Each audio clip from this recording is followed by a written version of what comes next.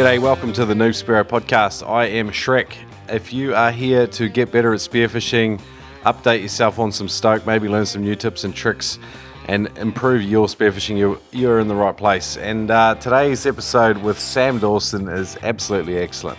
He is a prolific Australian Spearo, competition Spearo, very, very competent guy, very knowledgeable. We get into the weeds today with a couple of things, and I learned at least half a dozen things. Sam's a really interesting guy, and there's some great info in today's podcast, so stick around for that. Before we get into there are a couple of shout-outs. Just wanted to say thanks to Alligator Arms Romano. Thanks, Tony, for your message with support with regards to our Patreon. Just wanted to give you guys an update on that. So we have a Patreon, which basically allows creators to raise money from their community to help them do stuff. And basically what we're doing is we're raising money. People support us on a per episode basis. There's three levels, $2, $5 or $10. So if you go to patreon.com/Noob Spearo, you'll see what it's about there. But basically all the money that we raise from Patreon is going to pay for trips. So we can come out and visit different parts of the world and go spearing with you guys, maybe do a live interview in your neck of the woods. And, we'd like to slowly start making our way out there and send some of the places we've only heard about on the 104 odd podcasts we've done. So just wanted to give you a quick update on Patreon. We've got $310 in the account there, and we've got a Melbourne trip planned for later this year. So I'll keep you updated on that in the weeks to come. In other news, Rubbish Spearos keeps going from strength to strength. Trevor Ketchian, recent legend on the show, three episodes I've done with him now. He's got a page on Facebook called Rubbish Spearos. Get in on that.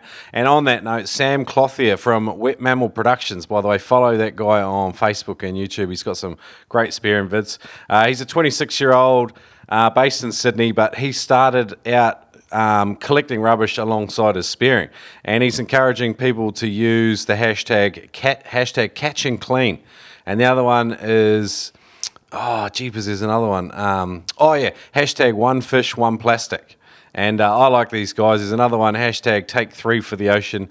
Some of these things are getting traction, and Spearos are able to get involved with cleaning up the ocean. I think it's a fantastic initiative.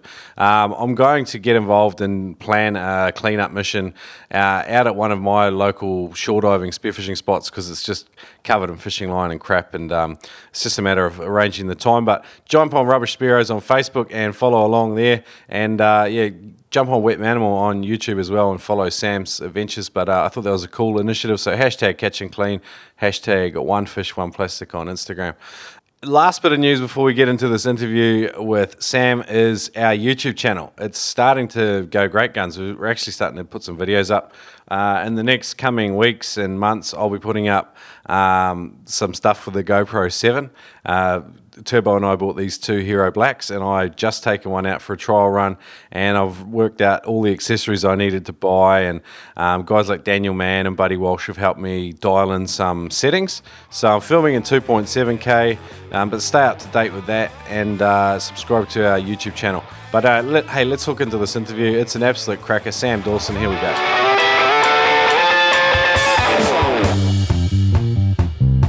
Today's Dynamite Noob Spearo podcast is brought to you by spearfishing.com.au. That's right, the fine folks over at Adreno have been supporting the Noob Spearo podcast since about episode 18, and they help pay the bills around here. Just want to encourage you to check out spearfishing.com.au and use the code Noob Spearo. You can save $20 on every purchase over $200.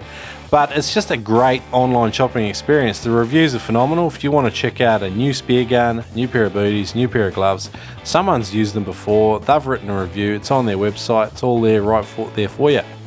Head along to spearfishing.com.au, and thank you for shopping with today's major sponsor, Adreno. G'day Sam, welcome to the show. It's awesome to finally get you on, man.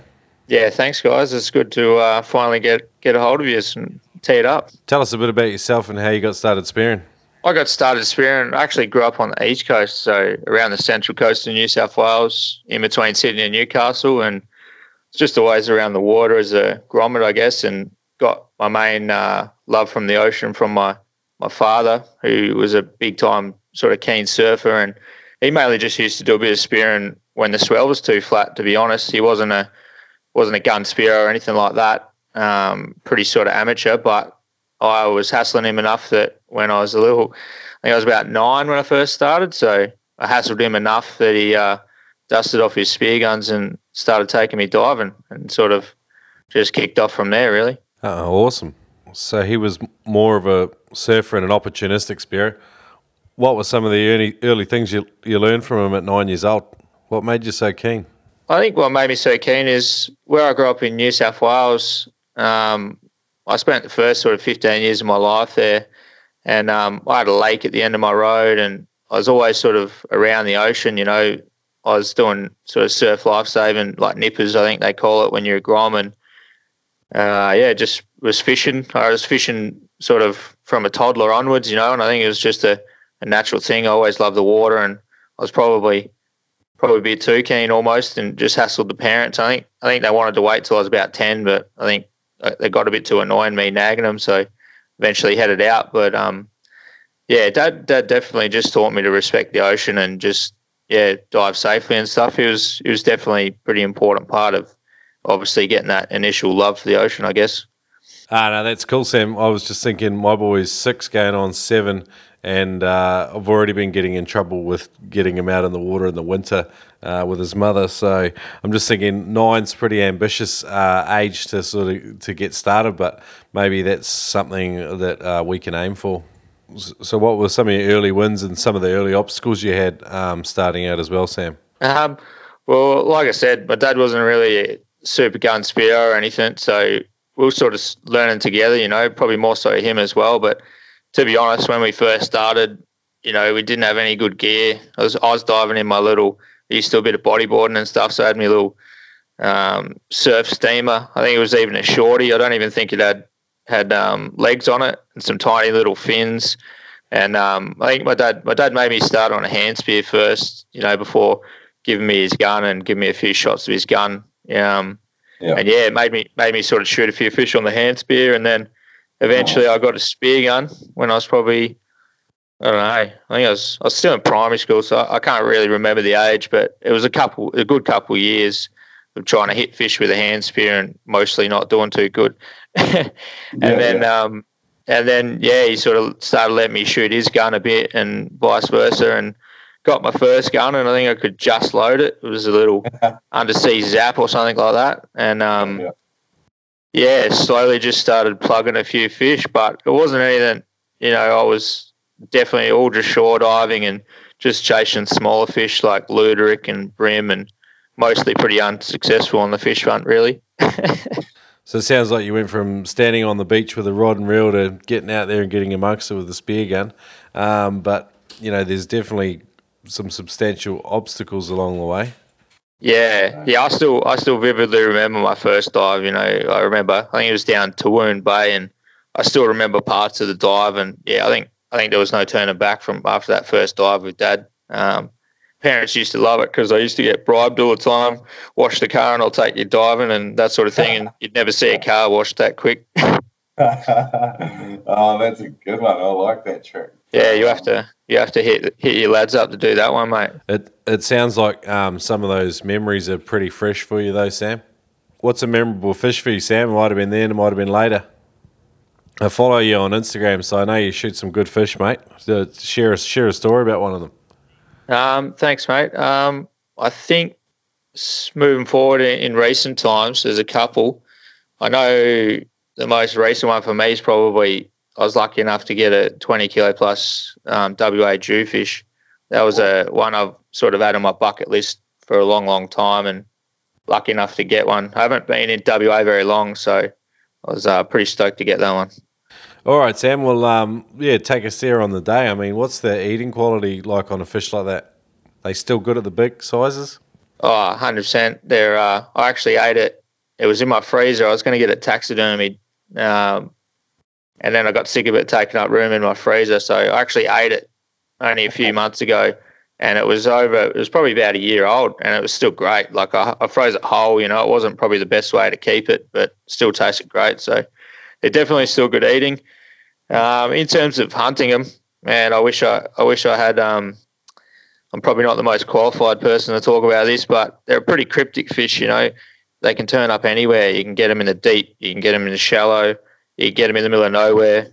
But I guess to probably narrow down your chances and make it the best for yourself, you really want to just find some decent sort of structure. They definitely like caves and areas where they can sort of hang and rest and feel sort of safe in gutters and caves and that sort of thing. Generally speaking, limestone is the go, and generally speaking, where you find them, it is mostly limestone, but there is granite in some areas. Generally don't find that as good as I do limestone, just because limestone wears out and you can get nice little caves and swim throughs and stuff like that. And then also just trying to find some reef where there's smaller fish, you know. Often the smaller fish, king wrasse, and there's a lot of little herring and sweep and trevally and skippies and stuff that are, if they're hanging around the reef, often, you know, you might be in a good area to try and look around for a jewfish. But they're a pretty frustrating fish because they can just pop up anywhere, and I don't think anyone really has them figured out. So when you're looking for specific rock types like limestone or granite, are you paying attention to the shore and what the rock is like there to sort of pick out what the rock's going to be like below the surface? Yeah, definitely. I mean, in most parts of the coast where you probably, you know, down south of WA, where you probably got the best chance of running into a large jewfish, definitely looking at the sort of rock formations on the coast and the cliffs is a pretty good indicator. You know, if there's some fallen rocks going down the cliff, or if there's a real steep point or something like that where there's limestone or a particular type of rock, generally, you know, from the way the seabed would have been thousands of years ago, if you go out from that, not necessarily just in along the coast. In along the coast can be great, but even if you go out, even a K or 500 metres, often you'll find similar sort of structure, I guess you would say, underwater at times, yeah. Just while we were chatting, Sam, I've noticed a couple of things about you. You seem to be very observant, and particularly about things like the benthos and things like that. So with your knowledge around the ocean and, you know, from bait fish to weed and rock formations, how did you sort of start cataloguing the information and remembering it and things like that? Probably just a slow process of learning, I think, and then being around some sort of good people, I guess. You sort of pick up stuff from them. I was lucky enough, I was living in New South Wales, and then I moved to South Australia, where I spent probably 10 years, and probably wasn't until I moved there that I really started to learn a bit about how to dive properly and got good gear and all that. And I was lucky enough to sort of get around some good people and some pretty knowledgeable people there. And a lot of things I learned in South Aussie, I sort of just took with me elsewhere. So cool. I'm looking forward to digging into some of your South Australian lessons, and hopefully in Veterans Vault we can get into the scrounging and stuff. Who were some of the teachers and mentors you had over there? Yeah, I was lucky enough. There was a few key people there. It's hard to narrow it down because a lot of people helped me, but probably the biggest influencer and helper early on in my spearfishing was definitely a lady called Marianne Stacey. I'm not sure if you heard of her, but I think she's about 9 times Australian champion and been in the Australian freediving team, and she's probably getting on now. She would hate me saying that, but when I first moved to South Australia, I think I was about 15, and definitely looking to get a bit more keen into diving as you are at that age, and managed to meet up with Marianne. And at the time, she was running probably the only functional spearfishing club left in South Australia, and basically she was just such a kind lady and basically took me everywhere. And my parents were pretty trusting in her because she was a snorkel teacher, and she used to teach outdoor ed and free dive instructor and all the rest of it. So basically just got shipped off to her place. You know, I was about 15 and the parents would just drop me off at hers and we'd go away. And I think the first ever dive trip I did with Marianne was about 2 weeks straight, and I'd only met her once, which was great, just like you do in spear. And parents just shipped me off there, and we went across to Kangaroo Island, and funnily enough, I think it was Australian titles, and it was a bit of a steep learning curve for me. I dove in that and had absolutely no idea what I was doing. A little grommet from the East Coast, used to using hand spears and, average little gear and stuff. And, went there and flapped around a bit, but learned a heap. And basically didn't turn back from there. From there to I think I was about 18, and then I met a guy called Dave Schofield through a mutual friend at school. Yeah. Well, I think it was actually, no, it was before then. I met him when I was about 16. Yeah. When I was about 16, because I definitely left school before I was 18. And, met Dave. And then he's probably the other key person that from later on, basically we teed up and just become a pretty mean team and just diving everywhere in South Australia, and rain, hail or shine, would sort of do it every weekend, and he's probably the most influential guy later on in terms of learning and staying keen, because South Australia is a pretty hard place to dive a lot of the time. It's cold, there's sharks, it's not the most glamorous place at times, and he definitely kept us keen, and we just used to throw out and try to do different things, and still like diving with him today, actually. Yeah, he's great. He's still competitive too. So it sounds like you landed in a community of champions. I believe Dave's still competing, and I think there was a team that went over to New Zealand recently. Have I got that right? Yeah. Oh, that was actually, I think you're talking about, I've seen Dave. I think it was about a month ago now. Yeah, there was Dave Schofield from South Australia, myself, Bryson Shee, Jack Lavender, and Derek from New South Wales, and we headed down to Eden actually. So there was a Interpax comp in Eden. Yeah. And your boys cleaned up. Yeah, I wouldn't say cleaned it up. It was a pretty tough comp. I would have probably liked to have won by more, but that's just me being a critic. But we won. We were lucky enough to win and beat the other countries, but pretty big learning curve for us all. But it was awesome. Like, I can't wait to do the next one. So did you place first in the individuals? What was the score there?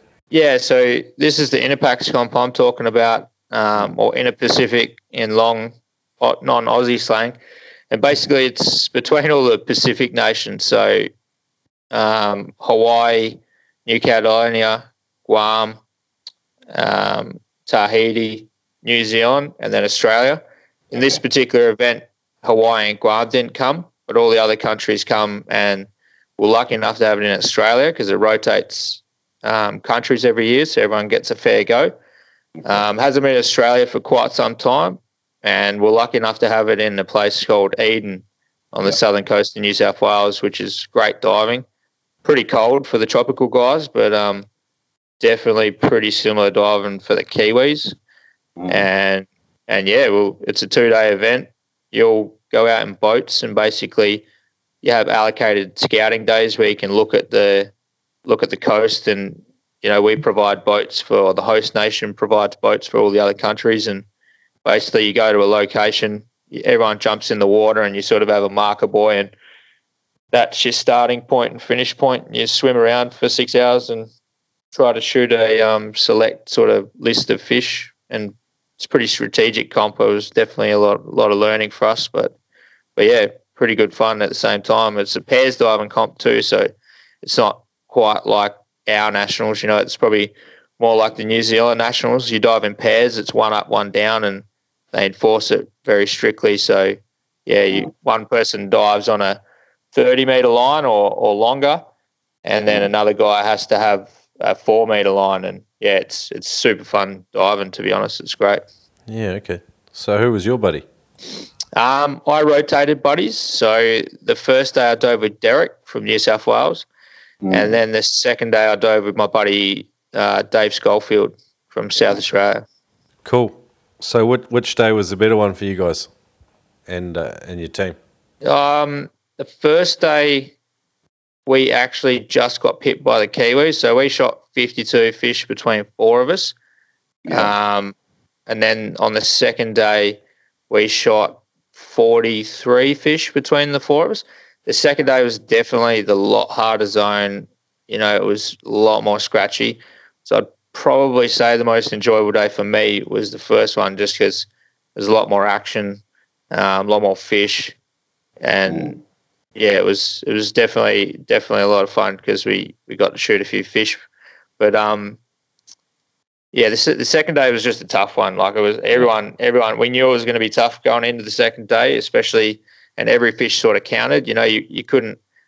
it was really hard to get a massive lead on everyone in a zone like that because there's just not that many fish. And I don't like to say the Kiwis got lucky on the first day, but they got onto some salmon and some pelagic fish that we probably not quite overlooked, but they got onto them and we didn't. So they slightly got up on us with that, and but yeah, we managed to pull off the win in the end, which was good. Oh yeah, I didn't know where the comp was, so thanks for filling us in on the details. I was pretty proud of the Kiwi boys, but obviously you guys had home territory, home ground advantage, so well done on getting the win. Yeah, no, there was top divers there from everywhere. I guess that's probably the different thing that I've never seen. Just everyone that's in the water there and those Interpack comps are top divers, and anywhere that you can swim, they can swim. Anywhere you can dive, they can dive. It's totally different. I haven't dove that many comps to be honest, but in the nationals and stuff that I've dove, I'm used to kind of burning off a lot of people, and you can just go on your own and do your little thing for a while. But there's none of that in this comp. It's quite not overwhelming, but it's different, that's for sure. So it seems there's talent galore. There's just great divers, in all the countries that we're competing. Talking about that, I've got a couple of ladies joining me on the podcast in the next coming weeks, and the ladies are just as competitive as the men. So that'll be an entertaining conversation for sure. But yeah, it's awesome to see all the talent around, and you're one of them, Sam. Yeah. I think I was lucky. Probably not so much mental. It's just dive mates, but definitely steep learning curve coming here. Diving's pretty different, but having said that, a lot of the principles are the same. It's just slightly different. The fish are often bigger and a few things like that. But yeah, I was lucky enough to tee up with some real good guys over here, as you sort of do in Spearfishing. And I sort of dive my own. I got a few little different groups of guys, and it's kind of hard because over here trying to tee up the weather with everyone's time off and all the rest of it. But probably don't dive as much as I like here. But yeah, definitely got some good guys here. Funnily enough, one of my real good dive mates is from the East Coast, but he's moved over here similar to me, doing a bit of work and what have you. Okay, who's that? Kane Wiki. He probably hate me saying it on the podcast. He's a pretty undercover guy, but I do a lot of diving with Kane. And a few other guys, Finn Rushworth, Tom Matheson, and then I live with two really good housemates that are actually Spearos too, which is pretty handy. Caleb Moore and Riley Moore, and so it's pretty handy living with two Spearos, and we've got a little boat between us. So, and where are you based? What part of WA are you in? I'm based in Perth, so I work up in Port Edlin. And then I obviously spend my time off here. So I work fly in, fly out, roughly week on, week off sort of roster. And I'm in Perth for now anyway. It suits me for now. Enough of a shine on there, Sam. So you had these fantastic mentors down south when you were in South Australia there, and then you made the move over to WA. Did you discover a whole bunch of knowledgeable people over there when you got there as well? Yeah, definitely. So in South Australia, where I'm from, it's, as most people know, generally speaking, there's a lot of smaller fish. But having said that, we did used to do a bit of blue water stuff down there, so I wasn't too out of the ordinary for me. I guess the only thing that's out of the ordinary is you go from using a 1 meter pranger gun 98% of the time to coming over here where I use a 1200 or a 1400 all the time, if you know what I mean. Wow. I don't generally get the small gun out over here unless I'm shooting a King George or something like that. But yeah, just getting used to diving with a big gun all the time. I guess it is different. And then we mainly use real guns here in WA. It's a bit of a trend, and it's pretty funny. You probably wouldn't want to bring a float on a lot of people's boat. They'd look at you funny. But we generally use real guns. We'll often be diving around a float. It's not that we're not diving without floats, but you'll have a flasher float instead. You might have some burley on it. You'll have a flasher float, and you'll sort of be drifting or diving around that generally. Yeah. So when you jump in with a flasher float, will you have like a burley bag hanging off it, or? Yeah, generally have that or a stringer. Like if I'm diving and I've got muleys or pilchards, you might have a burley bag, and then usually just have a stringer on there, and they like to shoot a buff brim or something like that, and burley that throughout the day or throughout the hour or drift or whatever you're doing. Yep. So are you diving in 2s or 3s, or how does your sort of system or your setup work? Yeah, I'd say generally most of the guys I dive with, there's probably never usually more than 3 of us in the water, just because when the weather does come good here in WA, generally we're diving pretty far offshore, so you generally don't pack out your boat. You know, you might have 3 or 4 of yous, usually at least 3, so there's at least 2 of yous in the water. There's a lot of big sharks and stuff like that over here, so yeah, you definitely want 2 of yous in the water, which is pretty common, but yeah, 2 or 3. Yep. When we dive off Brisbane over here, using burley's more trouble than it's worth a lot of the time. Do you have issues with that as well over there with sharks and stuff? Yeah, definitely. Like there's definitely areas that you don't want to burley a lot, and I guess that's probably more so when you head a lot further north. But it depends upon what region of WA you're diving. Really, like a lot of places when you're super far offshore, there is a lot of sharks on the seamounts and stuff you are diving, but it just depends upon the day. You could go out there and not see a shark, then you go out other days and there's half a dozen tigers swimming around you. Like you sort of just got to gauge it, and obviously you're not just going to rain down burley if the sharks are being a problem. You sort of just got to gauge it, I think. Okay, good advice. What are some of the scarier or dodgy shark stories or moments you've had out there? Oh, yeah. I've had a couple. I've actually been nipped by a shark once before when I was diving overseas, but not really anything too crazy compared to some guys like Greg Pickering or some of the other guys you might have had on the show. But yeah, I've had a few stitches from a few sharks, I guess. Yeah. All right, we'll leave that for a sec. Let's hook into your hunting technique. What's one of your favourite species to hunt, and how do you do it effectively? Challenging species. They all can be pretty challenging, but I guess here in WA, I probably touched on it before. My favourite one's probably big jewfish. I mean, I spent a lot of time trying to find one, and then when I did find one, it was a pretty rewarding thing. And I think for a lot of people, it's pretty high on their list here in WA. There's a lot of other good fish we get here, but I think trying to get a real big Dewey's sort of up there for me, for sure. Yeah. And maybe big snapper too, but not many of those get shot in WA. It seems to me with spearfishing that sometimes, it's more about finding fish than it is about actually hunting them. What are your thoughts about that? Yeah, I'd say that's definitely pretty true with jewfish, but there's always exceptions to the rule, but definitely had plenty that I can't get. But I would say that's pretty true. Yeah, the 20 kilo one I shot, I had to play with it a little bit, but eventually ended up getting it. Yeah. So you had multiple drops on the fish? Yeah, I did. Funnily enough, I was diving with my mate, and we were lucky enough to have some real good weather and in the right sort of location at the right time of year, which rarely happens. And we were putting in some pretty big hours in the water. And on the first day, my mate was lucky enough to get a 21 kilo Dewey. And I saw that in the water, and I was pretty blown away by that. And we landed that one. And then the next day, obviously, I was trying to look for one. And I saw this fish as well as he did, and it sort of swam underneath us, and wasn't particularly deep water, maybe 12 meters.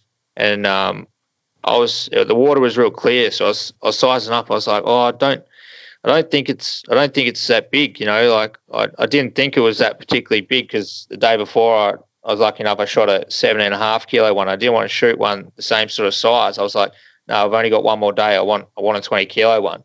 And yeah, my mate's like, well, I think it's pretty big. And I was like, I dove down, and yeah, I think I had one dive on it, and I was right on top of it. And I ended up coming up and chatting to him. I was like, I don't think it's any bigger than the one I got yesterday, mate. And he's like, no, I think you're wrong. And anyway, by that point, this thing sort of already lost interest, and it sort of moseying off. And then he sort of convinced me to have another look at it. And anyway, I ended up following it, and it took me probably half a dozen dives to get it, because it was ducking in and out of a few holes. And I had to cruise along the reef a bit, but eventually I caught up to it, and it was caved up in a hole. And when I saw it in the cave, I got a bit more perspective of sort of how big it was, because it was against against the rocks and all that. And I ended up shooting it in the cave, and lucky I did, because it was over 20. It's a bloody good fish.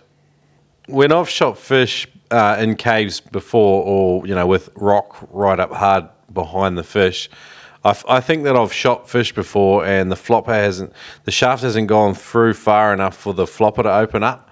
Have you had some experience with that? Have you had that happen to you as well? I'd love to hear. I'm not alone. Yeah, definitely. With a speed spear, that can be a drama. And with the Dewey, it was probably a thought in my mind too. But it wasn't a big cave, but I sort of tried to shoot it on a bit of an angle. See, the spear is going to go in a lot of flesh, and I think I shot it, probably not the best shot, but I ended up shooting it in the sort of gill plate and it come out the other side. So it was sort of thrashing around a bit in the cave, but the spear came out the other side with this one. So there was no real dramas there.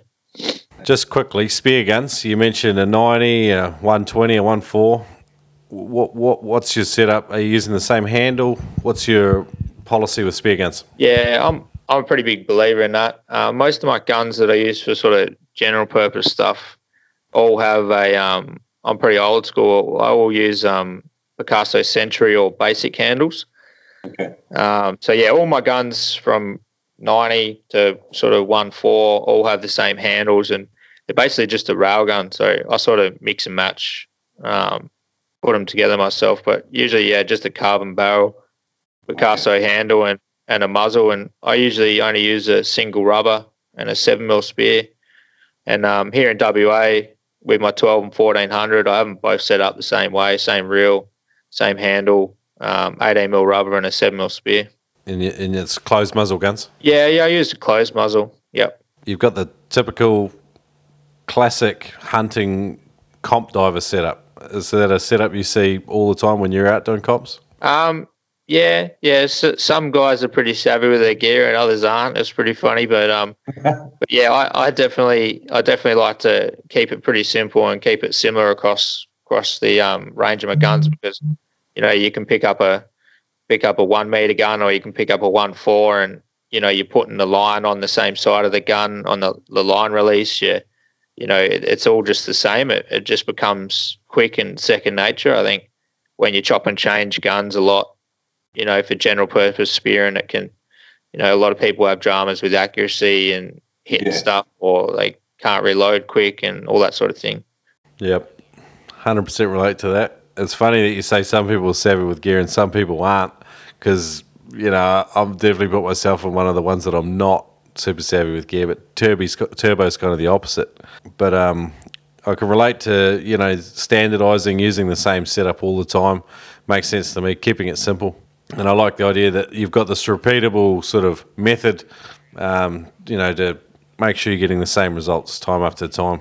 Yeah, pretty much. I reckon it rings true a lot. If you've got a few different guns to use, most people only probably use 2 or 3 guns, but if they're all different, it's hard to get used to anything, and a lot of people will say, oh, this is my favourite gun and this is that. But, at the end of the day, if they're all pretty similar, they all should be your favourite gun and they should all shoot right. But I think people probably have a favourite gun just because one style might suit them more or something like that. So if you do find a gun like that, then it sort of makes sense to have a couple of them in different sizes or whatever you do, yeah. The other thing, I've been having conversations with a mate who does spear gun engineering is, how you aim. Because it seems like there's 2 schools of thought. There's 2 styles of shooter. There's guys that look down the barrel, and then there's more of a feel sort of shooter. They look at the spot on the fish they want to shoot, and then they just shoot it there. And it seems to work more like triangulation. Have you thought much about how you aim? Yeah, definitely. I think it depends what gun, but I guess if we're talking about my just normal spearing guns, I use probably, it's probably standard overhang for some people, but I use 400mm overhang. So on my rail guns where I shoot a speed spear, I have 400mm of the spear pretty much hanging out the muzzle. I find that helps a lot, just because you sort of, like I said, it's more like someone once said it's like playing darts. You don't close your eye and sort of line up darts. It's by feel, and I think a lot of Spearos shoot like that. It's sort of more instinct than anything. I don't really feel like I look down the barrel a lot, but I definitely think having that spear overhang definitely helps me. I know when I've gone to guns that, like some roller guns and stuff that don't have as much overhang and you can't see this sort of spear hanging out the muzzle, that I find it a bit harder, and you sort of do need to look down the gun. But yeah, definitely with my normal guns, sort of, I think that spear overhang helps, You mentioned diving with reels. What reel are you using? Are you using the Aussie reel? Yeah, I've got a lot of people that know me. I've got a bit of a overzealous spear gun collection, but generally, I've got an Aussie reel, or another reel that I'm using on a few guns at the moment. It's a Seagull sub reel, which is from Italy, but not super common in Australia. But it's pretty simple reel. It's just just got a normal drag. I think they hold about 50, 60 meters of line, and they're pretty light. But they're the two main reels I use. Is that a vertically mounted reel or the horizontal kind of thing? I think you'd call it a horizontal, so it's same as the Paxman reel, really. Yeah. Does it mount the same? How does it mount? Yeah, it's different. So probably not as easy to install, as you need to sort of take the handle off, put something in the barrel to screw or bolt into, as opposed to the Aussie reels are great because you can just clamp them to any gun and change them out. Is there any early mistakes you made with reel guns? Definitely. Tangles is probably the main one. Takes a bit to get used of shooting fish, especially slightly larger fish, with reel guns. Drag settings and also just landing the fish. But the main tip I guess I'd give people is, when you're shooting fish on a reel gun, don't stay stationary. Swim up your line. It's just like a reel is basically just like a rig line, but you basically need to work your way up it. And if you're pulling up a metre line, swim forward a metre. Some people sort of sit in one spot, drifting along and pulling up big chunks of line, and then, next minute a mackerel takes off or something like that, and it can cause tangles and wrap you up and stuff like that. The mackerel blistering first run, and then the bigger ones have got another couple in them as well. So, yeah, I can definitely relate to what you're saying. I've seen a couple of messes, so definitely a learning curve with getting on reels. Today I've got a sweet offer for you. To go with this free episode of the Noob Sparrow podcast, I've got access to some free courses. How cool is that? Go to noobsparrow.com/Ted. Now, Ted Hardy from Immersion Freediving, a frequent guest on the Noob Sparrow podcast, has got several free courses available at noobsparrow.com/Ted. Check it out, Freediving Safety. There's a full video course about how to avoid shallow water blackout, how to be a good buddy, all is the fundamentals of just being a good, safe Sparrow, and it's all free. Check it out, noobsparrow.com/Ted. There's another one in there as well about how to take a 20 to 30% bigger breath, which will give you more fuel, more time on the bottom, and make you a more effective Sparrow. There's also a whole lot of other courses there as well. Check them out, get a 15% discount, noobsparrow.com/Ted. Guys, head over to vimeo.com. Check out the How to Spearfish video series by Luke Potts. There's nearly 4 hours of video training there, and they're divided into 5 different videos so far to help you take on the areas of difficulty that you might have. Now, there's a beginner's guide to spearfishing gear. There's a guide to how to increase your breath hold for spearfishing. There's techniques for spearfishing yellowtail kingfish, which also doubles as a guide to hunting pelagic fish. There's a guide, techniques for spearfishing snapper, which is a really good, helpful guide for approaching canny reef fish, which is a tough one. And finally, a guide to spearfishing around sharks. If you want to buy any of these videos, use the code NoobSparrow and save a bit of cash. Check it out. Vimeo on demand, how to spearfish. Let's keep moving on. What's the toughest situation you've had out in the ocean, and what did you learn from it? What were some of the things you took away from it? I've had a few of the normal ones, like most people, I guess. Probably I got chomped on by a shark. That wasn't the greatest. And then the other one I probably won't talk about. But, You can't do that. Yeah, I got. So I was diving away probably. I think it was a couple of years ago now. I was lucky enough to. One of my real good friends has a maritime business, and he had a contract to do some underwater pipelines in a sort of a third world country in the Marshall Islands, which is sort of in Kiribati or Tarawa Atoll, which is probably about 3,000 k's. I think it's sort of northeast of Fiji.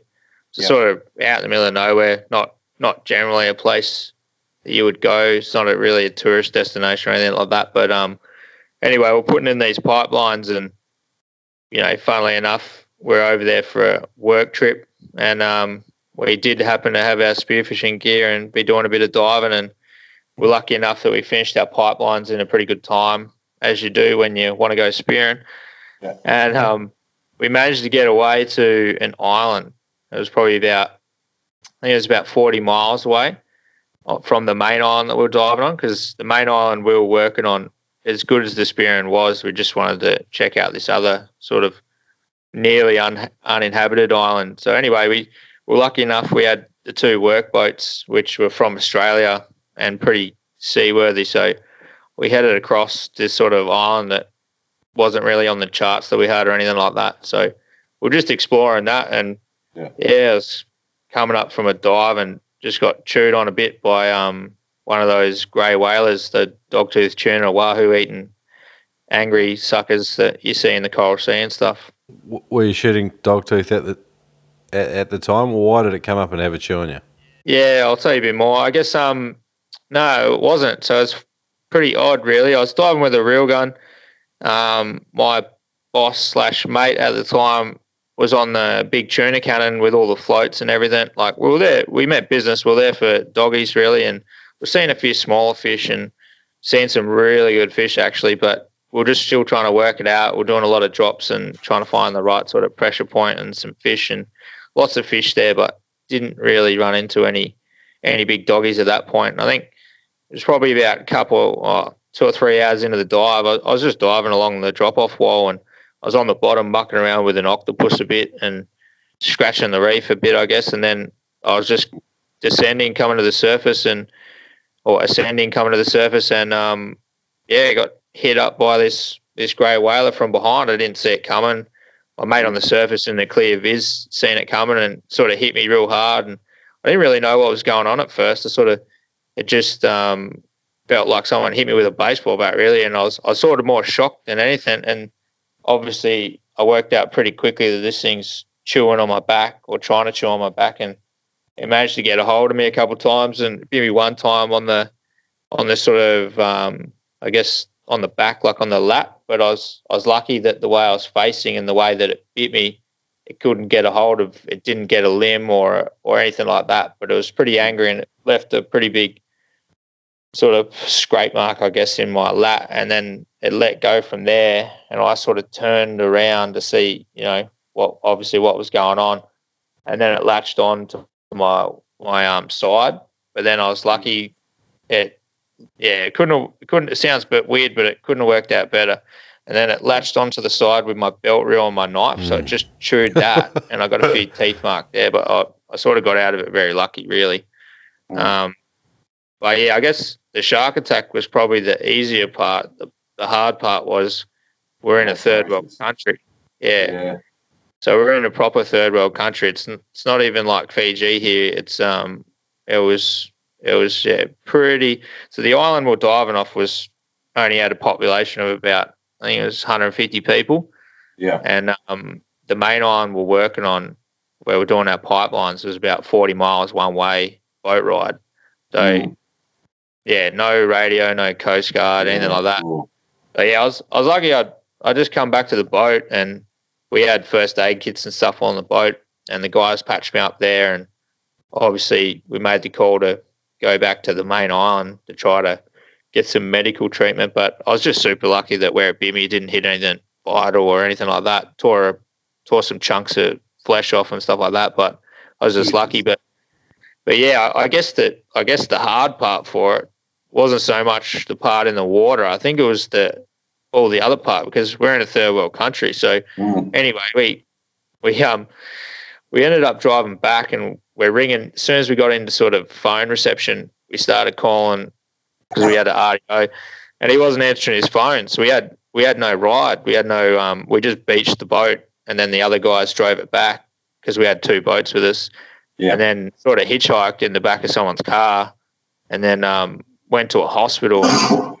Yeah, the hospitals there are pretty wild. You know, we're so lucky here in Australia. There was nothing really. It was cats and dogs in the hospital and far out. Sharps and syringes on the outside garden where they dump them, and no sterilisation. So yeah, I think I went to the first hospital, and you know, my mate cottoned on pretty quickly that was with me. So I was lucky. I was around good people. You know, everyone. There was a few first aiders and stuff like that, and one of my real good mates, Shano, who was in the water with me diving and saw it, he was with me the whole time while I was going through the sort of hospital process. But we worked out pretty quickly that, you know, the hospital that I was in wasn't really going to be much chop.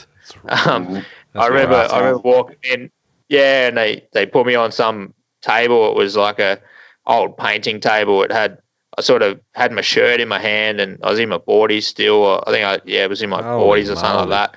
And I was sort of laying my shirt down because I didn't want to get my my wound dirty. And I think I brushed the rat shit off the bench, and it was an old painting table with about 10 different types of paint on it. And I was sort of looking at my mate, and I was like, I think I'll just stand. And anyway, we ended up going to another hospital. So there was 2 hospitals on the island, because on this island in Tarawa, there's it's about 90,000 people. So for as big as the island is, I think it's got the population density of Bangladesh. So, and it's proper third world. So anyway, we end up going to this other hospital, which isn't much better. And pretty well by that point in the car, you know, it's another 30 Ks in the car. My mate's organising flights to fly out. So we're lucky enough that he was flying out the next day anyway. And it was our last sort of hurrah there to go spearing and all the rest of it. So he basically accompanied me back to Australia and sort of helped me out. And I didn't really get proper medical treatment, I guess you would say, until I was back in Australia. Yeah. And but yeah, definitely some sort of character building exercise, I imagine. So the Sharks had multiple goes at you. What actually did you end up with wound wise and scars and all the rest of it? Did you end up with some cool stickers there to show people, like, you know, your war wounds and stuff? Yeah. Well, this is the thing. I was lucky I didn't need. Well, I did need stitches and all the rest of it, but like I wasn't really keen on letting these guys touch me, because you could sort of tell by. I don't want to bag him too much, but yeah, by the medical treatment there, it was pretty shocking. You know, it's hard to even describe, but like I said, cats and dogs walking through the wards, and you know, I laid down when I got to the main hospital, which was slightly better. I remember the first hospital I rocked up to, they got the doctor lady, and she took one look at me and just walked off, and then I got stuck with a nurse that didn't really want to have much to do with us. They were sort of just a bit overwhelmed, I guess, but when we went to the second hospital, they sort of took me in straight away, and I remember laying down on this bench that was sort of it was all sweaty and greasy from some big islander, I think, was laying on there before me. So I sort of put my shirt down, and I'm sort of trying to precariously lay on this thing. And by that point, we've already got some flights out, because we've sort of worked out that it's not the greatest here for medical treatment. And then I had a doctor come in who was pretty good. They sort of tried to clean it up, but definitely didn't sort of clean it up to the spec that you sort of need. And they were keen on stitching me up, which was good. But at the same time, we sort of had enough experience between a few of us that we worked out that it probably wasn't the best idea, because obviously to clean a wound like that, you need to put sort of anesthetic in and really scrub it and do a few things to it, which, you know, they whacked some betadine on it and some saline, I think, and that was about it. So, so basically what happened is we left the hospital, and I think they gave me some antibiotic. Like, the best thing I got there was obviously some real killer antibiotics. I got that from the little chemist out the back, pushing some cats and dogs out of the way, and then we trekked it home, and they sort of wrapped it up, but these guys, like, they didn't even have elastoplast tape at the hospital, you know, to sort of put things in perspective. So the dressing that they put on me fell off on the 20K trek back to our hotel. So by the time I got back to the hotel, you know, I had no dressing on there anyway. So the boys had already teed up.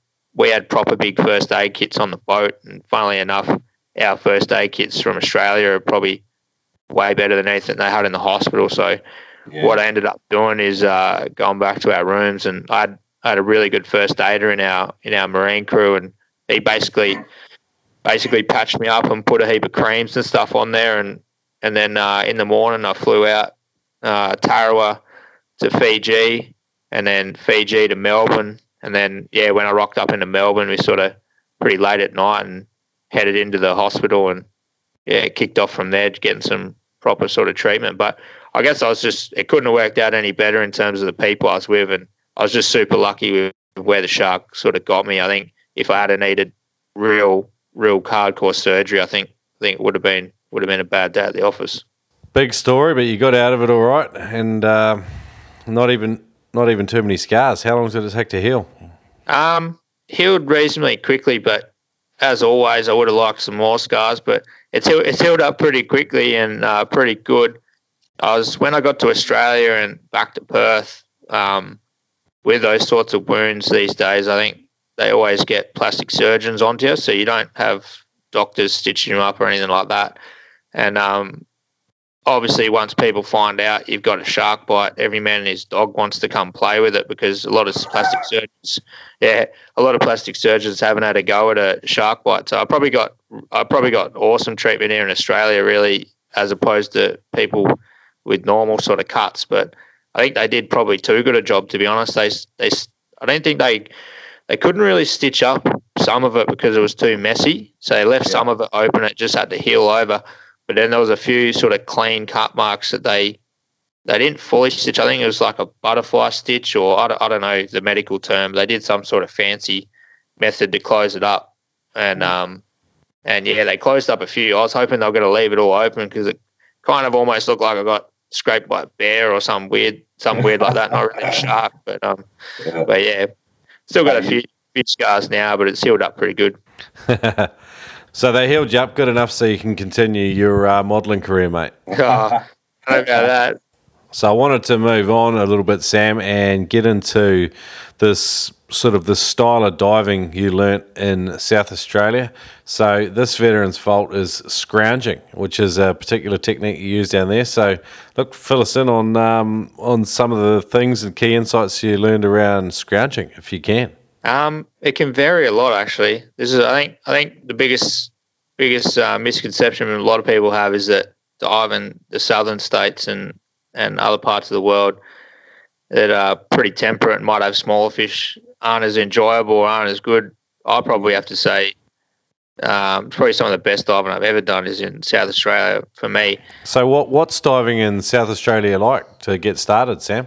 I guess the general diving could be anything. It's a lot shallower water, a lot smaller fish, and I'm probably best known by some guys, I guess, for scrounging and sort of diving in holes. And I guess I did learn that from South Australia. It's sort of a method that's pretty common there. Often you're swimming around and you might not see many fish out in the open. So, you start scratching around and looking in holes, and obviously we've got a lot of crayfish there, and a lot of our fish do live in holes. So you end up, if you want to do well in the southern states, you end up looking in a lot of holes and using torches and that sort of thing. But common fish you can shoot off Adelaide or the peninsula. You've got a lot of squid. There's a lot of bream. There's boarfish. And I guess the stuff that I was mainly trying to chase is the snapper and King George and the slightly better fish. And then you've got anything in South Australia up to big tunas and kingfish and stuff like that, and a lot of untapped things that people don't really do in South Australia. But the general gist of it is probably more shallower diving, and definitely some scrounging there. So caves are pretty intimidating, especially when you're free diving, because they're narrow and you got to be careful. Sometimes you're dealing with surge and stuff like that. There's eels, wobbegongs, dark. It's dark. I guess you don't have much claustrophobia. Did you have a lot of angst at first? If you are going to go in real tight holes, I wouldn't do it without a spotter or something watching you. One of my good buddies, Dave, we sort of get ourselves in some pretty precarious cray ledges and stuff like that where, if I didn't have him watching me or that particular sort of guy that I know very well, I wouldn't be going in some of the holes I go in Southern Australia for sure. Yeah, definitely. It helps to have a really good buddy with you if you're going to wedge yourself in anywhere sort of tight, because I have come stuck a few times, but generally not very common. But yeah, definitely have got into a few holes where I've had to be pulled out by the legs a few times. Far out. How do you indicate to your buddy that you're stuck? Generally, if I'm going in somewhere real tight, you'll obviously just communicate with each other and say, look, I'm going in here. Generally, he'll wait. He might wait 40 seconds, a minute or whatever it is, and sort of come down. He won't dive down with you straight away, but he'll sort of come down maybe halfway through the dive and just see how you're going. And generally, if there's a good buddy, you'll be able to tell. And then obviously you sort of shake your leg a bit. But yeah, generally you can tell. You can sort of see. Yeah, okay. There's a lot of trust in that relationship, though. But I've been pulled out of a hole by an overzealous buddy. He smashed my head into the roof of the cave. I was terrified of my buddy. I wasn't scared of the cave. Have you experienced anything like that yourself? Definitely not with my buddy Dave Schofield, that's for sure. No, he's all over it. And I guess that's why having good buddies and people like having good buddies so much. I mean, I've been diving with Dave for about 15 years and we obviously weren't doing that from the get-go. But over time, you definitely learn to know each other's sort of capabilities and what you're doing and when you'll need help and all the rest of it, yeah. Yeah, sounds like a good relationship. You mentioned you also carry a torch. When do you use it? What torch do you use and how do you use it effectively? I've got a couple different torches, but for spearfishing fish anyway, I like to use a real bright one. Obviously, I don't even know the brand of the one I got now. I just got it from Adreno, but it's got a few different settings on it, so it goes brighter and not so bright depending upon what you're doing. But I guess how I use it, I try not to overuse it. I mean, I think that's pretty important when you're diving in holes. Try not to overuse it. First of all, before you even shine a torch in there, I'd be looking in there without the torch first. If you can see a fish or see crayfish or see anything in there without the torch, that's definitely the best option because I think people can overuse them and you can scare fish and crays and all the rest of it before you might not even see them. They could just see this big bright beam coming and they'll be out of there. But definitely have a look, try to wait for your eyes to adjust. And then if it is a deeper cave where you need the torch, try to use the edge of the beam. So I try to, first of all, anyway, when I'm first scanning through the cave, I would be using the edge of the beam, not the direct beam, just waving it around like a lightsaber. You just want to be hitting the edge of the beam in the cave, just line it up enough so you can see if there is something in there. And then obviously if there's something that catches your attention, hopefully you can pick up what it is pretty quickly and sort of make a bit of a plan of how to shoot it or how to get it.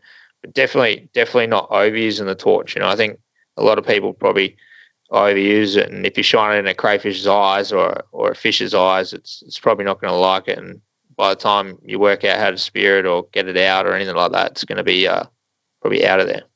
Okay, so with the settings on your torch, do you dial them down or do you focus the beam? What do you do with the settings on these things? Yeah, I'd probably prefer a slightly wider beam, but the torch I got at the moment's got a narrow beam. I don't think it makes that much difference in terms of scaring fish, but like I said, it's still got an edge of the beam. I just don't. I don't really dial it down. The first click you hit my torch on, it goes straight to the brightest. But if I did know there was a cray in there or something like that, I'd probably dial it down. And if I was working on that cray, I would probably dial it down a few notches if I can still see it when it's on the low setting. But I think just trying to use the edge of the beam and shine it a bit more on the roof of the cave or the rocks instead of actually waving it around in there, if that makes sense. Yeah. Okay, so what are some of the more memorable catches you've had in case? What's... Funnily enough, this will probably sound weird to a lot of people, but in South Australia, we shoot a lot of fish in caves, and probably the better fish I've shot in there is we get quite a few snapper. So yeah, pink snapper in caves. Took me a while to sort of figure that one out because I was always pretty clumsy diving around the caves and making a lot of noise, and I never used to see them. But if you approach a cave correctly and with the right sort of methodology, I guess, in South Australia for sure, you can shoot a lot of strange fish in caves. A lot of fish seem to like to rest up in them that you wouldn't quite expect. Queen snapper, even some stuff like King George I've shot in holes. You can sometimes get anything, but in South Australia I've shot sort of snapper up to about 6 kilos in holes. Most of the bigger ones I've shot are out in the open, but I definitely have seen bigger fish in caves, which you wouldn't quite expect, which is pretty odd. But yeah, I guess they hide up in caves because there's not a lot of commotion, so any vibration in the water sort of sets them off, which sort of begs the next question. How do you get in there without alerting them, kind of thing? One thing I do, or a little tip I guess I have, is I make a neoprene sock for my torch, because I don't like that most torches these days are aluminium, or the real bright ones are usually made out of ali. So if they bang on the rocks or bang on your gun, it makes a really loud noise. So I have a wetsuit material sort of sheath over it, I guess. Just glue it up with a bit of old booty or something. That takes a lot of the noise out. And the other thing I do that's probably slightly different is, I don't know if you've ever seen Europeans, how they dive when they dive in holes, but I remember from a young age I was sort of watching European guys dive on some DVDs, and fortunately enough, these were some real good guys, and they dive upside down in caves. So when they first approach a cave or a ledge, they don't just plonk down on the bottom and the weight belt hits the sand and the coral and makes a noise and puffs up a big bit of sand, and the fish sees your whole body. What they do is they dive just pretty much like you're on your descent, and basically the first thing the fish sees is a little bit of spear gun and your head coming over, and basically that's all they see instead of a whole body laying next to a ledge. They approach it upside down, if that makes sense. And I think that makes a massive difference when you're trying to chase flighty fish like snapper and a few things in caves. It takes a bit of practice trying to shoot upside down and all the rest of it, but it's surprisingly comfortable and works a lot. And when I started doing that, that's when I started seeing snapper in caves, funnily enough. When I used to dive normally and swim along a ledge and plonk my way along a ledge, I never used to see anything, to be honest, apart from the odd cray and fish that don't really move. Yeah. I've played around a little bit with going into caves upside down, but I've noticed that sometimes you almost get like a bit of vertigo, and it throws you out. Is that some? Do you get that yourself, or is that just me? Yeah. No, I think that happens, but I think as long as you approach the ledge pretty slowly, I think that definitely might eliminate that. If you're moving a bit too quickly, you sometimes could get dizzy being upside down. But definitely comfortable. But it's definitely different, that's for sure. But I noticed that when I started approaching really good caves like that I started seeing more things too. A lot of the times, the fish sees a body plonk down. Even it could be 5 meters away and it could be up the ledge or something like that. They sort of hightail it out of there. Yeah, right. Cool. Some stuff to think about there. Just thinking about what you were saying there, like here off Brisbane, I won't even look up until I'm, more or less on the bottom. So even if that means I'm in, 15 meters or, beyond whatever, I don't look up, and then I just plonk down on the bottom, and that will be when my hunting starts. And so this is kind of a different way to look at it, I guess. To do this technique where you're going upside down into a cave, you'd have to have your weighting pretty spot on, I'd imagine. If you've got standard weighting on, and you're in 20 meters, you'll probably be a little bit negative. So it's something you probably have to finally tweak a bit, I guess. Yeah, definitely weighting. I think that just helps in all terms of diving if you're correctly weighted. But it definitely helps with diving in the ledges and stuff like that. But obviously spearfishing in any scenario is a lot better when you have your weight sorted. Okay, cool. Tell us a little bit about scrounging. How do you do this well? It's a bit of an Aussie slang word, probably more so referred to diving temperate waters. I guess it sort of come from the guys in Southern Australia. You know, they sort of ferret around and scrounge around on the bottom, looking in caves and trying to scab up fish that, you know, you might not necessarily see swimming around out in the open.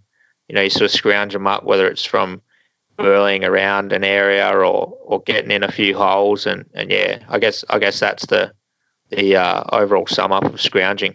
So for guys diving temperate waters and using this scrounging technique, what are some tips you could give to them?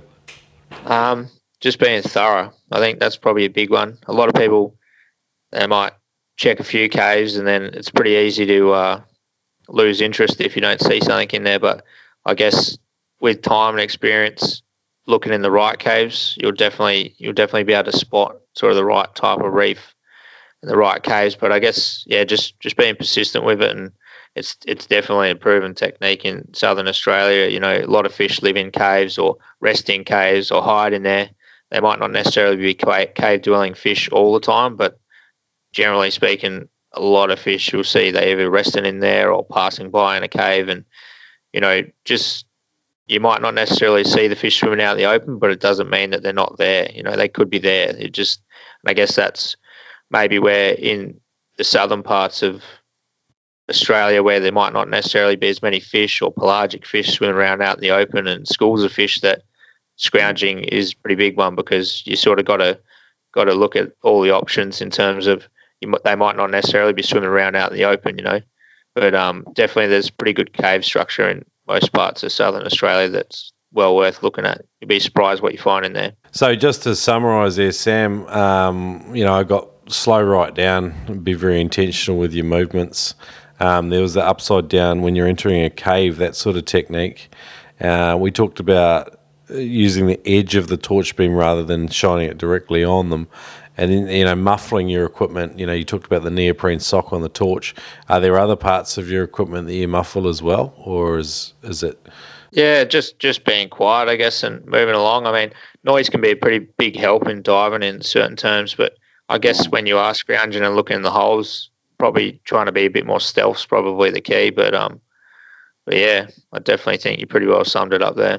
And being thorough is just working your ass off. Yeah, find a good area, find an area that looks fishy, and, you know, it might take a while to work out what fishy looks like, but once you start to get a bit of a feel for diving and the reef, once you do find a good area, be thorough. You know, you might not necessarily see the fish, but doesn't mean they're not there. Cool, Sam. Awesome. Great section, man.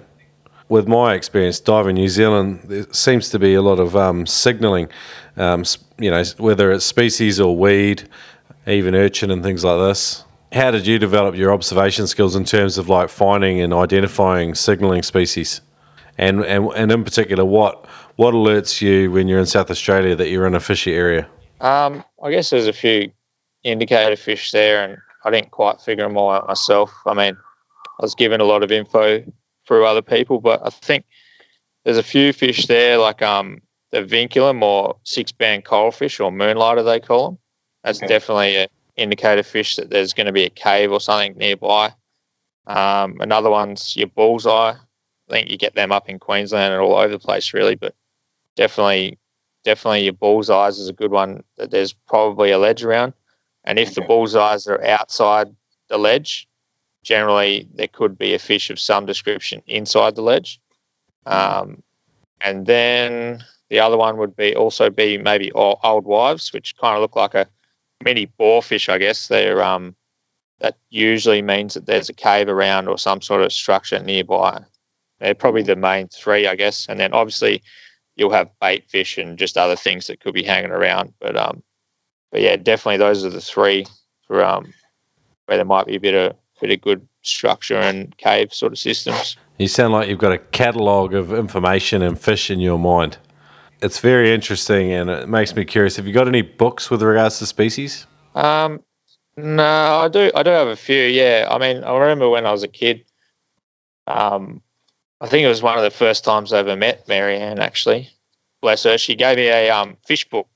So I think it was Southern Sea Fishes or something like that. I think a lot of people probably have that book. And, that was definitely a pretty good one for Southern Australia, you know. It's pretty much got everything in there. And the pictures in there are pretty realistic too. So they're not, they don't really misconstrue or anything like that.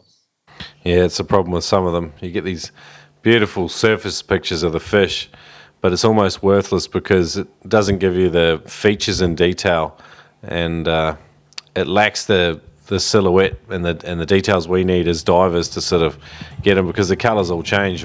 So yeah, some of the books are good and some of them aren't, but I was just curious as to what ones you had. Spearolog, an actual logbook for spearfishing. Yes, it's a paper form, and perhaps we could go digital in the future. But at the moment, Spearolog is available right now on Amazon.com to capture your dives and help you replicate past results.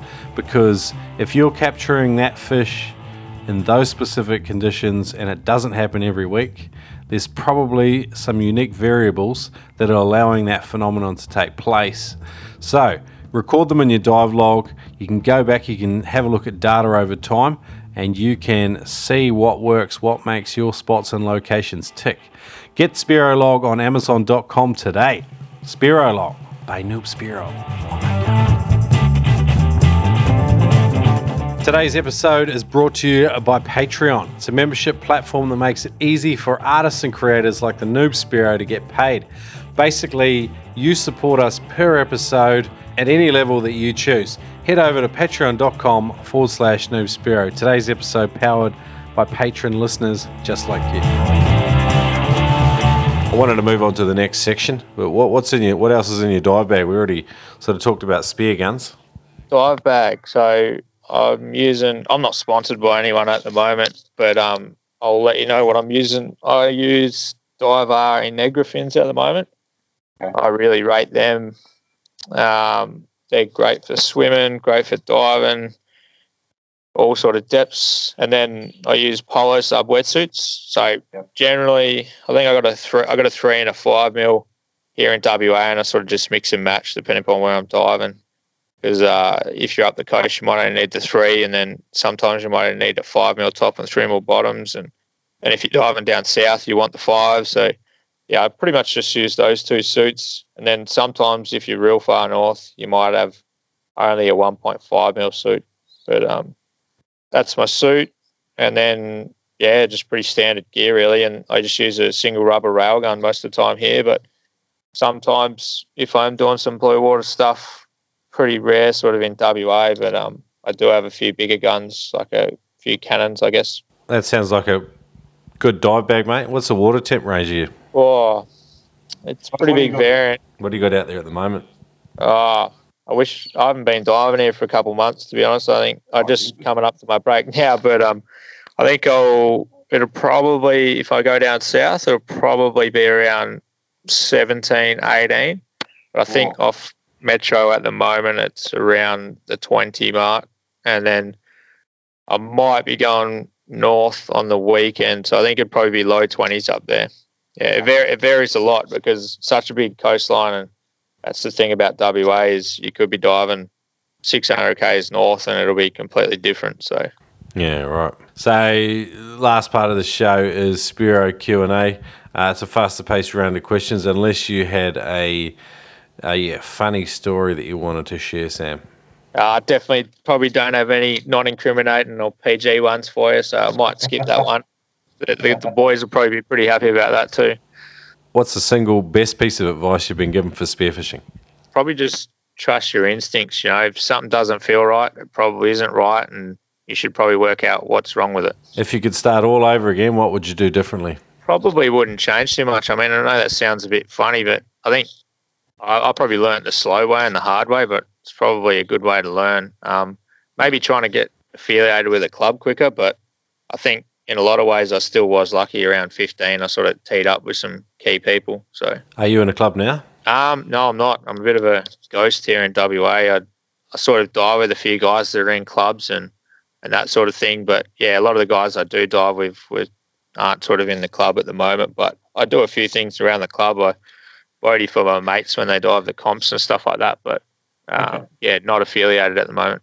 I'm in my mate's South Australian club, funnily enough, even though I'm not in South Australia. So I'll give him a little plug, actually. What's the club? It's Golf Skin Divers of South Australia. So he only just started the club up again because South Australia didn't actually have a functioning club. So he's just started that up. So if anyone's looking to get a club or get around some divers in South Aussie, hit up Dave Schofield and from Golf Skin Divers. Where are they based? They're in Adelaide. So yeah, that's basically where they're based, and then they dive all around South Australia and sort of even abroad. He does a fair bit of interstate stuff like most of us, and yeah, good bunch of lads. Oh, awesome. All right. What current challenges do you face in your spearfishing, and how are you approaching them? Time and money. Does your breath hold decline when you're not getting out all the time? Yeah, definitely. I think it does. I'm pretty bad with training for diving. I've never really done it. I just try to dive a lot, and I guess the hardest thing for me coming to WA from South Australia, where I used to dive 2-3 times a week, is now I sort of work fly in, fly out, and the weather over here, I sort of had these envisions that I would be diving more because I have more time off, but it's not really the case here because the weather's pretty hostile. But yeah, I do try to stay fit. You know, I do go to the gym a little bit and walk the dog. I started doing a bit of running before the Interpax comp just to try to keep the fitness up. But in terms of breath hold, I've never actually really trained breath hold. I just try to relax in the water, and I'm probably a bit more comfortable in the water, I guess, than a lot of people. So for me, even if I've had a bit of a break from diving, it only takes a couple of days to sort of get back into it. I had a big spell away from the water for quite a long time ago, and I was horrible when I first got back in the water. But I joined the Brisbane Bull Sharks as a pool freediving club, but focusing on exercises for spearfishing, and definitely helped me get back some fitness. But it is interesting to talk to guys and hear how they try and maintain their breath hold, because talk to some crazy dudes and they hold their breath upstairs and all the rest of it. So it's interesting to hear your thoughts on it. Yeah, I'm probably not the best one for the training side, but All right, last question. If you could go anywhere in the world, where would you love to go? Your dream spearfishing destination? I'd like to say all of the spearfishing destinations, but the one that's on my radar next at the moment is in 2020. I'm traveling over to South Africa with my girlfriend, so definitely trying to tee it up at the right time of year to chase some fish over there, because I reckon they got some pretty cool stuff happening over there. So yeah, I think we'll be going over there for at least a month. So I'll obviously have to do my duties, but there'll obviously be some spearfishing involved there. So I'll just try to tee up something over there, I think. I was just going to ask, can people come and find you online, Sam? I'm pretty slack with the social media side, but I do have an Instagram and a Facebook account. So I think my Instagram is S Dawson. So unfortunately lost the last bit of audio there from Sam, but if you come to noobspearo.com, go to the Sam Dawson show notes, you'll find his social media all linked up in there. But what an absolute bloody champion. Thanks for the whole interview. Thanks for the chat, Sam. Legend.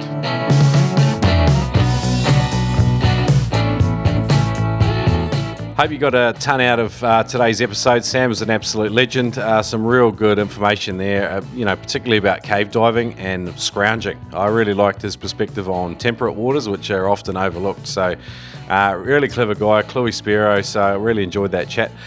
Look, again, subscribe to the YouTube channel. We've got a couple of YouTube vids coming out there in the next coming weeks. And also jump on patreon.com/noobspearo and support the show, because your funds will go directly towards funding our future trips. And we've got this Melbourne one planned later in the year. Haven't got any dates locked in yet, but some of the boys down there that we've chatted to, like Eckhart and Sven, have already reached out. So we're going to make that happen. But all the money from Patreon will be going to trips in the future to come out, spear with you in your neck of the woods and interview a legend along the way. So, look, catch you next fortnight. That's 2 weeks for my American buddies. That's what a fortnight is. And see you then. Catch up. Hey Noobers, it's Jeremy here from Spearing Magazine with an update for you guys. Shrek and Turbo have been doing such a great job with telling guys about Spearing Magazine that we've actually sold out of most of our back issues and catalogs. But I just wanted to let you guys know that we have an international subscription available just for you guys. Yeah, from Spearing Magazine. I'm Jeremy Campbell. Thank you guys. Go to spearingmagazine.com. Check out the international subscription. Aw, yeah. Now, I don't know about you, but I love new gear. And spearfishing.com.au have got a huge range. Mad flat shipping rate, especially in Australia. And if you use the code NoobSpearo, you not only support us, but you get $20 off every purchase over $200. That's right, pump in the code NoobSpearo at checkout, NOOBSPEARO at spearfishing.com.au, and you will save $20 on every purchase over $200. No brainer. Thanks, Adreno.